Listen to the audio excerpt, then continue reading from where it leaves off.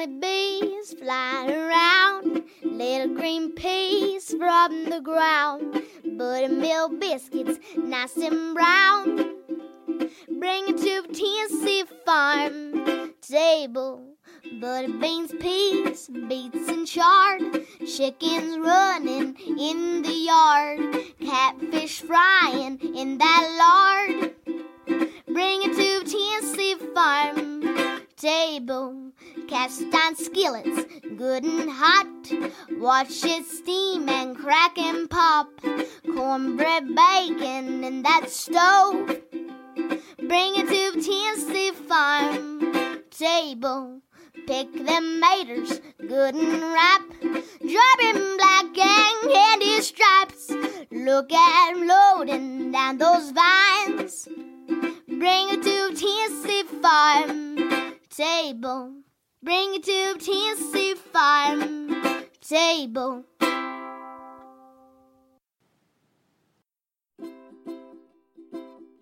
Welcome to the Tennessee Farm Table podcast and broadcast, a show that is dedicated to the people of the state of Tennessee who produce, prepare, and preserve food and agriculture, often with that Mountain South Appalachian flair. And on occasion, I just might have a guest from our neighbors from surrounding states here in the Southeast. This is your hostess and producer, Amy Campbell. The theme song that you just heard was sung and produced by East Tennessee's own Emmy Sunshine. She's from Madisonville, Tennessee. On the show today, we are setting the table with country ham and how through the dry age process and sliced paper thin, it is then called by that generic Italian name, prosciutto. Our guests on the show today are Alan Benton of Madisonville, Tennessee. He shares a story about how he learned what the word prosciutto meant and how he positioned his product to the world of fine dining. Now his prosciutto goes toe-to-toe with some of the most expensive and well-known high-dollar prosciuttos from all over the world. And Alan Benton's dry-aged country hams are produced right down the road in Madisonville, Tennessee. I'll also share with you a delicious recipe for an easy make-ahead appetizer that I came up with, and I named it Smoky Mountain Sushi. It is not made with seafood, but rather country ham and collard greens and black-eyed peas. It is a crowd pleaser using regional ingredients.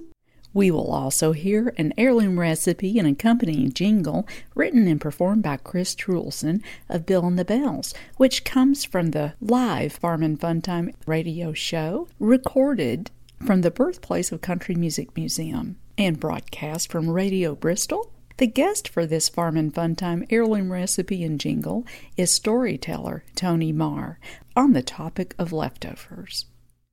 We also get to hear from Fred Sauceman from Johnson City with Fred's Potluck Radio segment, and this one features sisters Joyce and Nancy McCarroll, who until the end of 2018 ran the restaurant at Travelers Rest in Travelers Rest, South Carolina.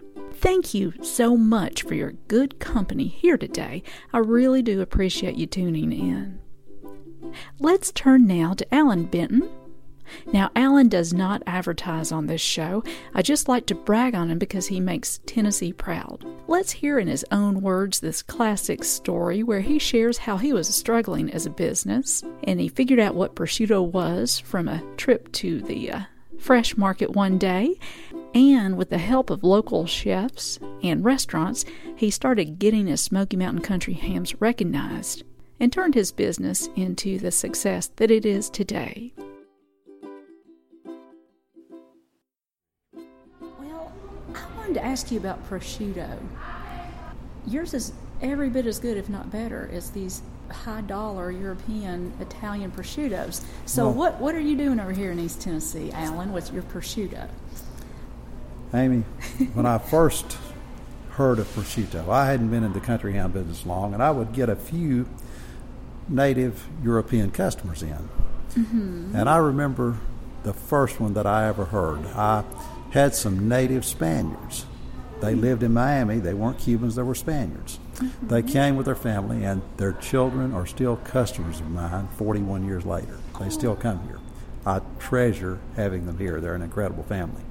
But they still live in Miami, and they pulled up in my parking lot in a motorhome, and it was a man, wife, and their children. And they purchased some hams, went out, and they stayed in our parking lot for about an hour or more. And they finally came back in, and they told us that they'd been eating that ham, and it made incredible serrano. Well, I didn't know what serrano was. I thought it must be some kind of a dish they're cooking. I had no clue what they were talking about. But they said they were slicing it paper thin and eating it just like it was. And I'd never heard of that. Of course, I was prone, even at that time, to slice bites of it and to eat it. Mm-hmm. But later I'd have people come in and say, this stuff makes incredible prosciutto. Well, I was just convinced that was some kind of a pasta dish. I was very, very backwards, had no clue. I'd never traveled and had no clue what prosciutto was. I think that's the majority of us. But finally, I can remember my children were young enough till they were all three in car seats in the back of my car.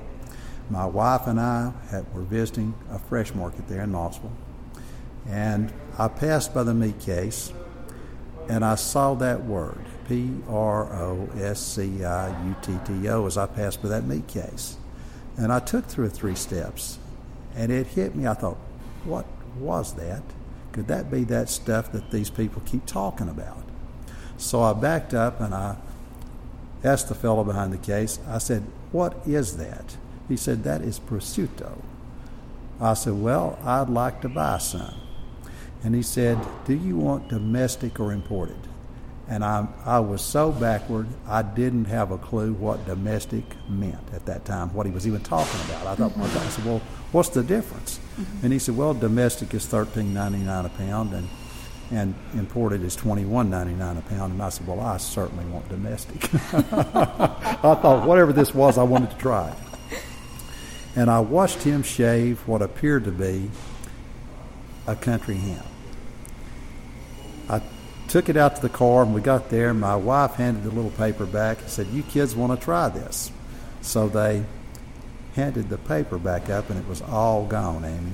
We just laughed. I literally did a U-turn in the parking lot, went back in and told that fellow I wanted to buy a half pound of the imported. And I bought a half pound. I came out to the car, and I tasted it.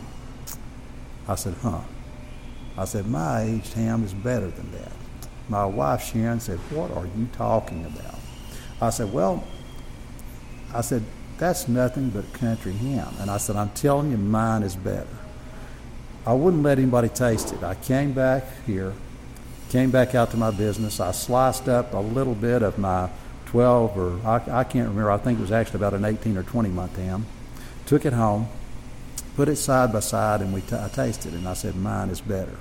Well, my wife, Sharon, was a little skeptical, but she tasted both, and she said, yours is better. I still didn't have a clue that I might market that, Amy, but we started using it at my house. I started trying to do a little research. How do you use this prosciutto? What do you do with it? And it became one of my 3 children's favorite snacks, and I kept some, usually in the fridge for them, and they would snack on it. Their friends would come over, and they'd all snack on it. And when my oldest started to college at Maryville College, she called me. She had taken back 6 or 8 packs of it. It didn't have to be refrigerated. It's pretty shelf-stable, and she'd taken it back to her dorm room. Well, about 2 or 3 days, she calls me. She said, Dad, she said, the kids in my dorm have flipped out over this stuff. She said, you need to be selling it. I said, well, Suzanne, there's no way that people are going to buy that stuff. She kept on, and she made me promise that I would try to slice one up and sell it. I thought, well, that's ridiculous. Nobody's going to buy this stuff. But the next morning I came to work, and I sliced one up and packaged it into 4-ounce packs. And I sold it all that day, Amy, and I couldn't believe it. I thought, I can't believe people will buy this. So I started selling some of it, just sliced thin like a prosciutto there in my sales room, and had no clue that it would be, such a big deal for us now. We sell quite a bit of it. People come in, and we don't call it prosciutto. We just call it country ham, which it is to me. I had a friend.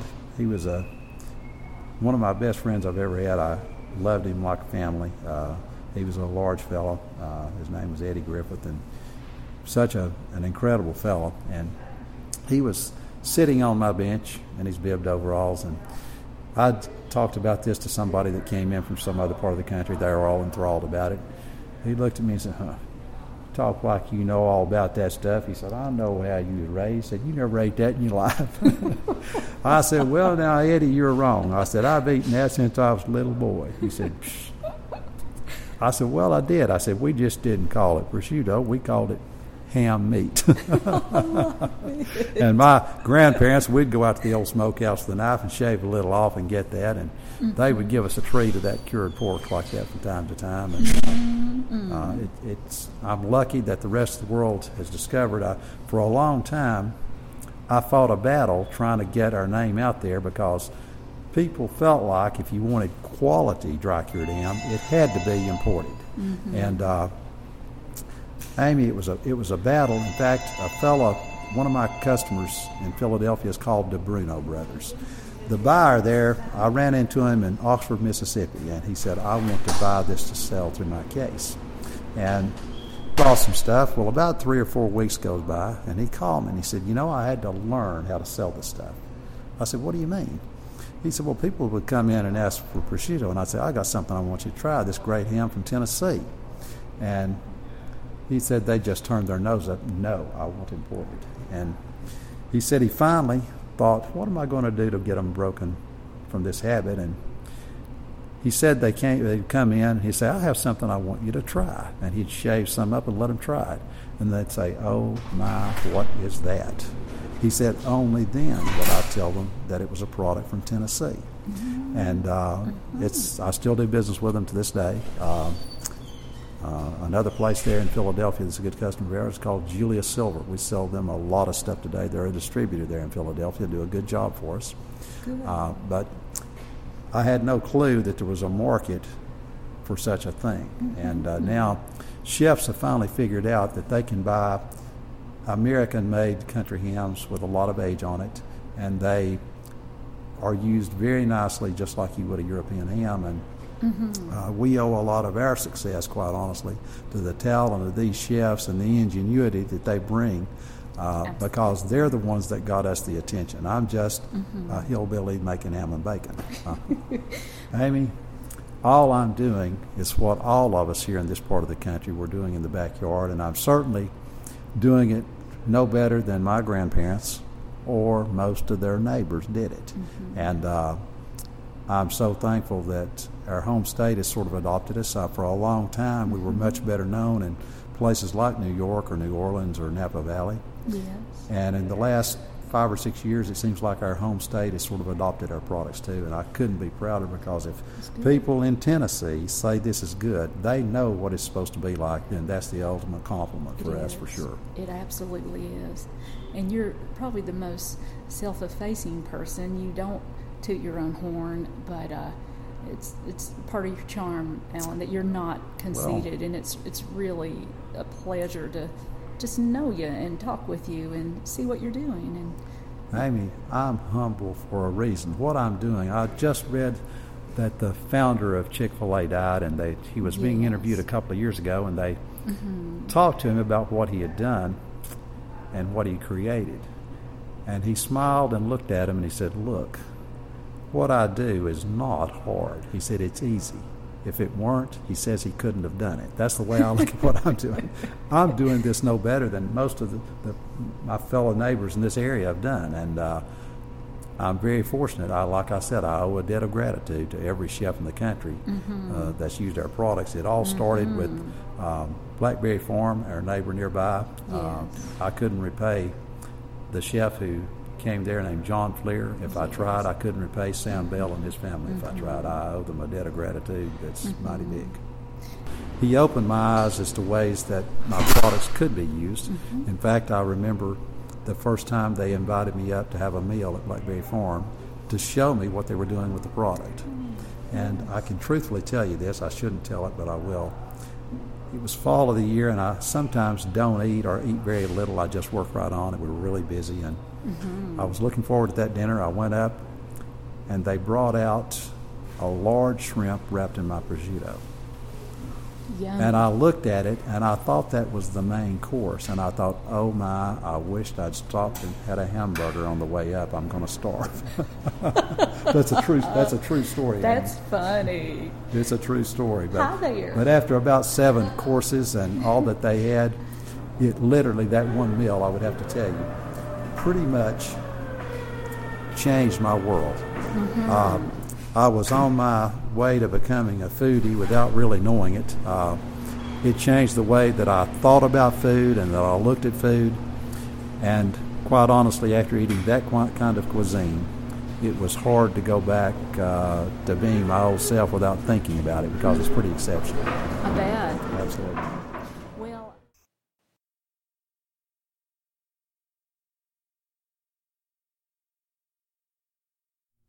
you are listening to the Tennessee Farm Table, and you've been listening to Alan Benton of Madisonville, Tennessee. He owns Benton's Smoky Mountain Country Hams, and he shared with us the story about how he figured out that his dry-aged country hams, sliced paper-thin into prosciutto, could compete on a world stage in the arena of fine dining. His prosciutto competes with the most expensive and well-known European prosciuttos, and this is just another story of how Tennessee food makers make Tennessee proud. Links to Benton's Smoky Mountain Country Hams, my upcoming recipe segment, and all of my guests with pictures are always on my website at TennesseeFarmTable.com. And I'd like to share with you this easy appetizer recipe that I developed and named Smoky Mountain Sushi, an anytime appetizer with an Appalachian Smoky Mountain flair. Now, this is not made with any kind of seafood, but rather dry-aged and thin-sliced country ham or prosciutto, along with sautéed collard greens and black-eyed peas. For this recipe, this yields approximately 20 rolls. Here are your ingredients. 1 bunch of fresh collard greens. You want the whole ones, not chopped up. 10 slices of prosciutto, which you can really find anywhere, but of course I like to use Alan Benton's. And black-eyed peas, either canned or cooked, and I prefer to cook mine so I can control the salt content, and all that depends on how much time you've got to devote to this. And here are the directions. You want to triple wash the collard greens to remove all the sand, and shake those out and set them aside on a dry towel. Don't worry about getting all the water off. That's really not something that matters very much. And lay out all your ingredients on a work area or a large cutting board, and look at each slice of prosciutto and cut it across the widest part so you end up with 2 half-moon sheets per piece of prosciutto. Each slice of prosciutto will yield 2 rolls. Place 1 cup of prepared black-eyed peas out on your work area, and in the meantime heat 1 teaspoon of olive oil in a small sauté pan, and quickly take your collard greens and with a paring knife take the veins out of the leaves. Then chop your collard greens into little pieces and quickly sauté the collard greens in hot oil, but don't overcook them. You only need to sauté them maybe a couple of minutes on medium-high heat and remove them so they don't lose that beautiful vibrant green color. Here's how you assemble these. On each 1/2 slice of prosciutto, place about a teaspoon of black-eyed peas and then a teaspoon of collard greens. Fold up the ends of the prosciutto to keep the stuffing contained and roll up like you would a little egg roll. Place the seam side down so they don't unroll and put them on a pretty dish and serve. These can be made well ahead of time, like the day before, and they're the kind of thing that you don't have to heat when you arrive at your destination. You just serve them room temperature, and they're not real finicky.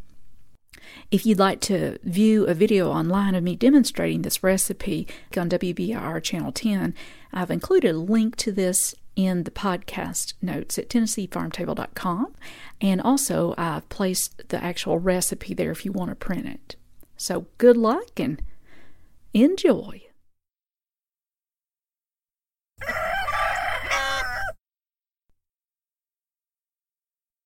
And up next is a potluck radio segment from Fred Sossman up in Johnson City about the closing of a beloved restaurant in Travelers Rest, South Carolina, which was run by two charming sisters, Joyce and Nancy McCarroll.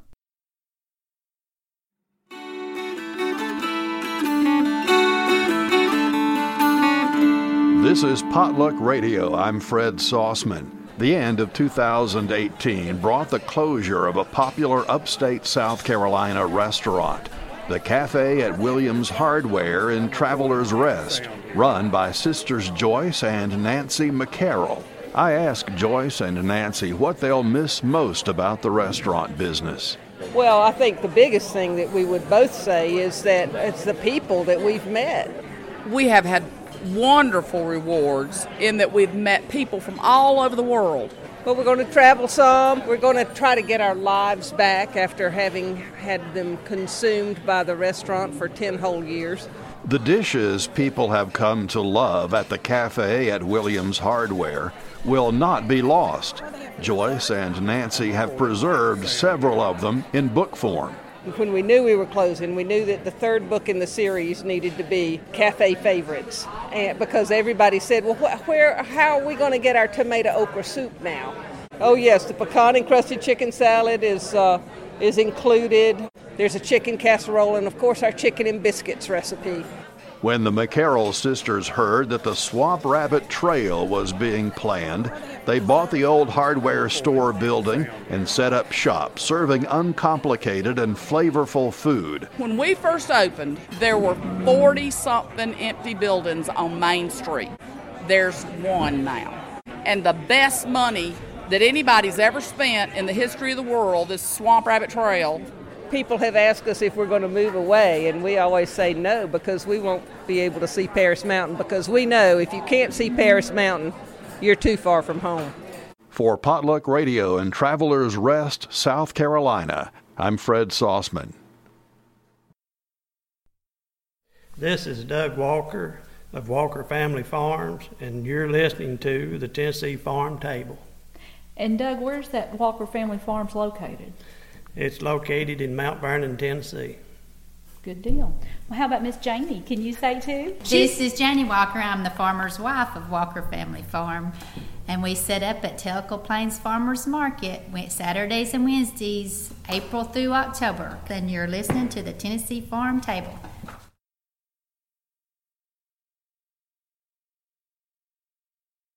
Up next is Farm and Fun Time Heirloom Recipe and Jingle, recorded live from the birthplace of Country Music Museum and broadcast from Radio Bristol.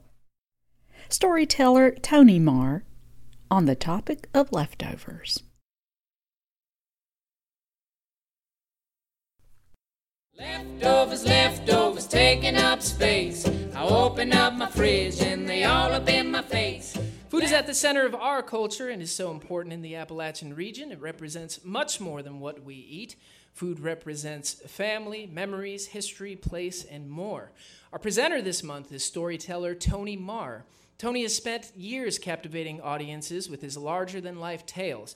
As an award-winning speaker and storyteller, he is the 2018 Timpanogos Storytelling Winner Showcase winner, 3-time South Carolina Liars winner, National Story Slam finalist, and he also tours across the country telling his tales. Maybe not so much an heirloom recipe, but rather an heirloom warning. Tony is going to tell us a story about leftovers and the issues that arise when we forget about what's in the fridge. Please give a big Farm and Fun Time welcome to Tony Marr.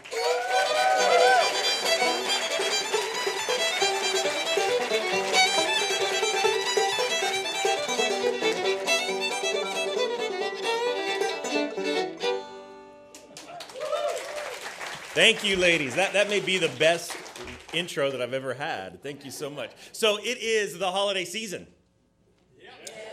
I know you're thinking, no, it's not. It's not the holiday season, but it is the holiday season because by my watch, there are still 2 days left for leftovers.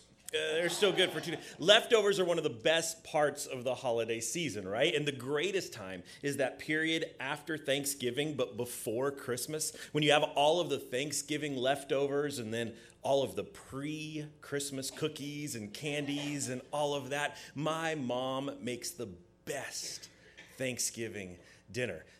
But this year, my parents decided that they were going to take a 3-week cruise through Europe on the time between Thanksgiving and Christmas. So me being the eldest son, it was my responsibility to go over 2 or 3 times a week, check the mail, make sure that the plants got watered and all of that. So I'd pack my kids up and we'd head over and spend some time at Grandma and Grandpa's house. Grandma and Grandpa have cable, so that activity took several hours. A couple weeks into this job opportunity, like happened most times when we arrived at Grandma and Grandpa's house, it didn't take but about 5 minutes before my kids came into the living room and said, "Dad, we are starving to death." So I said what I normally said, "Go check the pantry." My mom's pantry is like a supermarket. She has everything in that pantry that I never keep in my house. Things like Yoo-Hoos and Slim Jims and Little Debbie cakes, things that my kids aren't allowed to eat, but at Grandma and Grandpa's house, anything goes. Problem is, it'd been 2.5 weeks and the cupboard was bare. So I said to my kids, "Go check the fridge." They looked at me like I had just sent them on a suicide mission. Now, there was good reason for this. You see, my mom's refrigerator was the place where leftovers went to die, and were oftentimes, like Jesus Christ, resurrected from the dead. My mom's refrigerator was featured in an entire season of Hoarders. This place, it is a disaster. It's the thing of urban legends, if we're being honest. There was the great ketchup debate of 2016. Yeah, we were having a family barbecue, and my kids wanted ketchup for their hot dogs, and my mom said, "Go get it out of the pantry." Out of the pantry.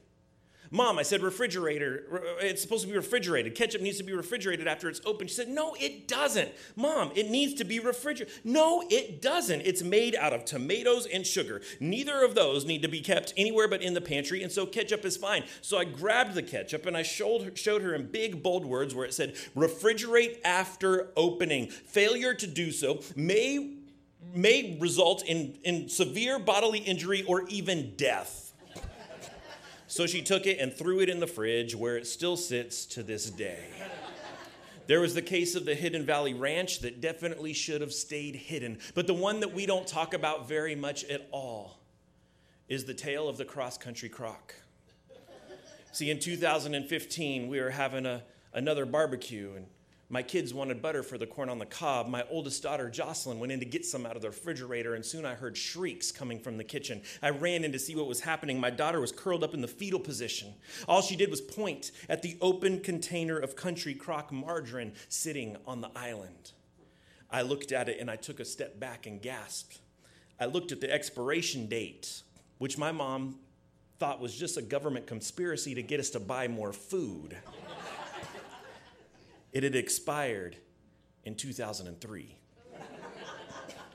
Now, the fact that my mom had 12-year-old margarine in her refrigerator is bad enough. But what makes it worse is that my family moved from our home in Las Vegas, Nevada, to Johnson City, Tennessee in 2005.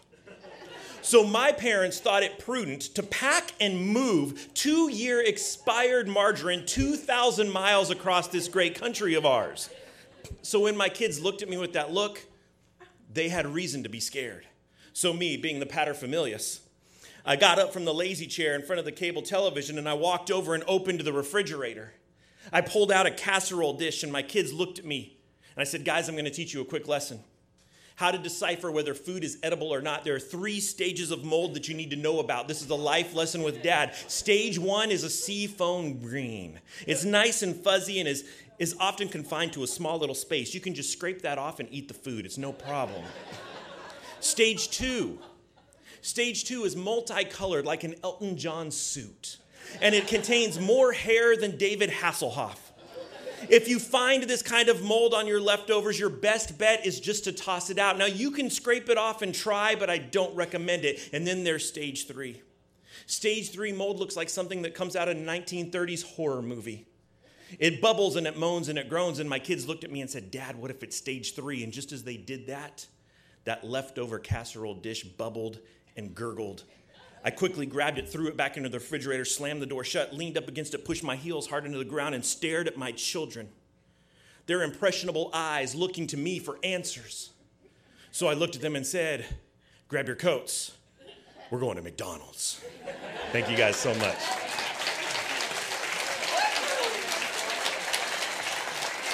Tony Marr, everybody. To hear more of his stories, visit TonyMarr.com. Delicious heirloom recipe. So, if you've seen Farm and Fun Time before, you know there's always a second part to the heirloom recipe segment, and that's the part where we write a jingle about what you just heard. And we're going to do that. This one came very naturally for me. This is a subject I'm very familiar with. We call this one Leftovers.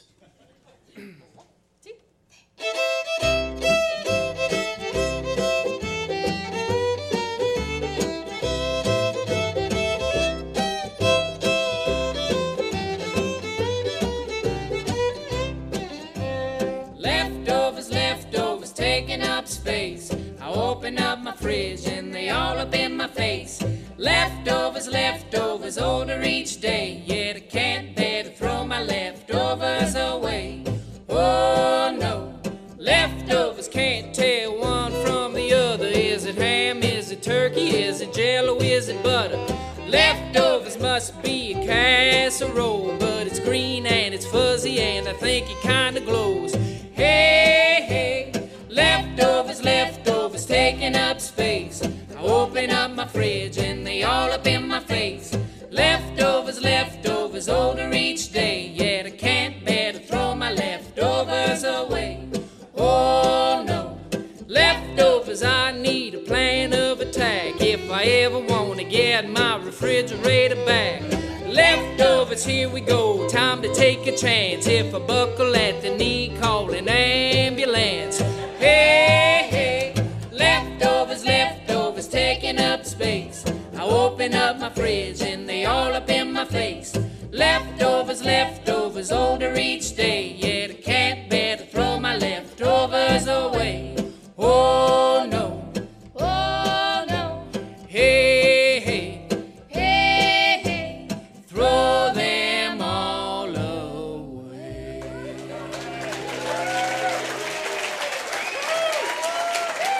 Yeah! Leftovers. Big thanks to Tony Marr. Thank you so much for joining us here today at the Tennessee Farm Table podcast and broadcast. It has been an honor to have your good company. We always love to hear from you on Instagram, Facebook, or Twitter, or through the website TennesseeFarmTable.com. I'd sure love to hear from you and swap some recipes and stories. Big thanks to Emmy Sunshine of Madisonville, Tennessee for the musical arrangement and singing and recording of our theme song. For updated appearances, schedule, news, and her new recording, connect with Emmy Sunshine at theemmysunshine.com. We hope you have a good week and keep on digging. This has been a Campbell Creative Incorporated production.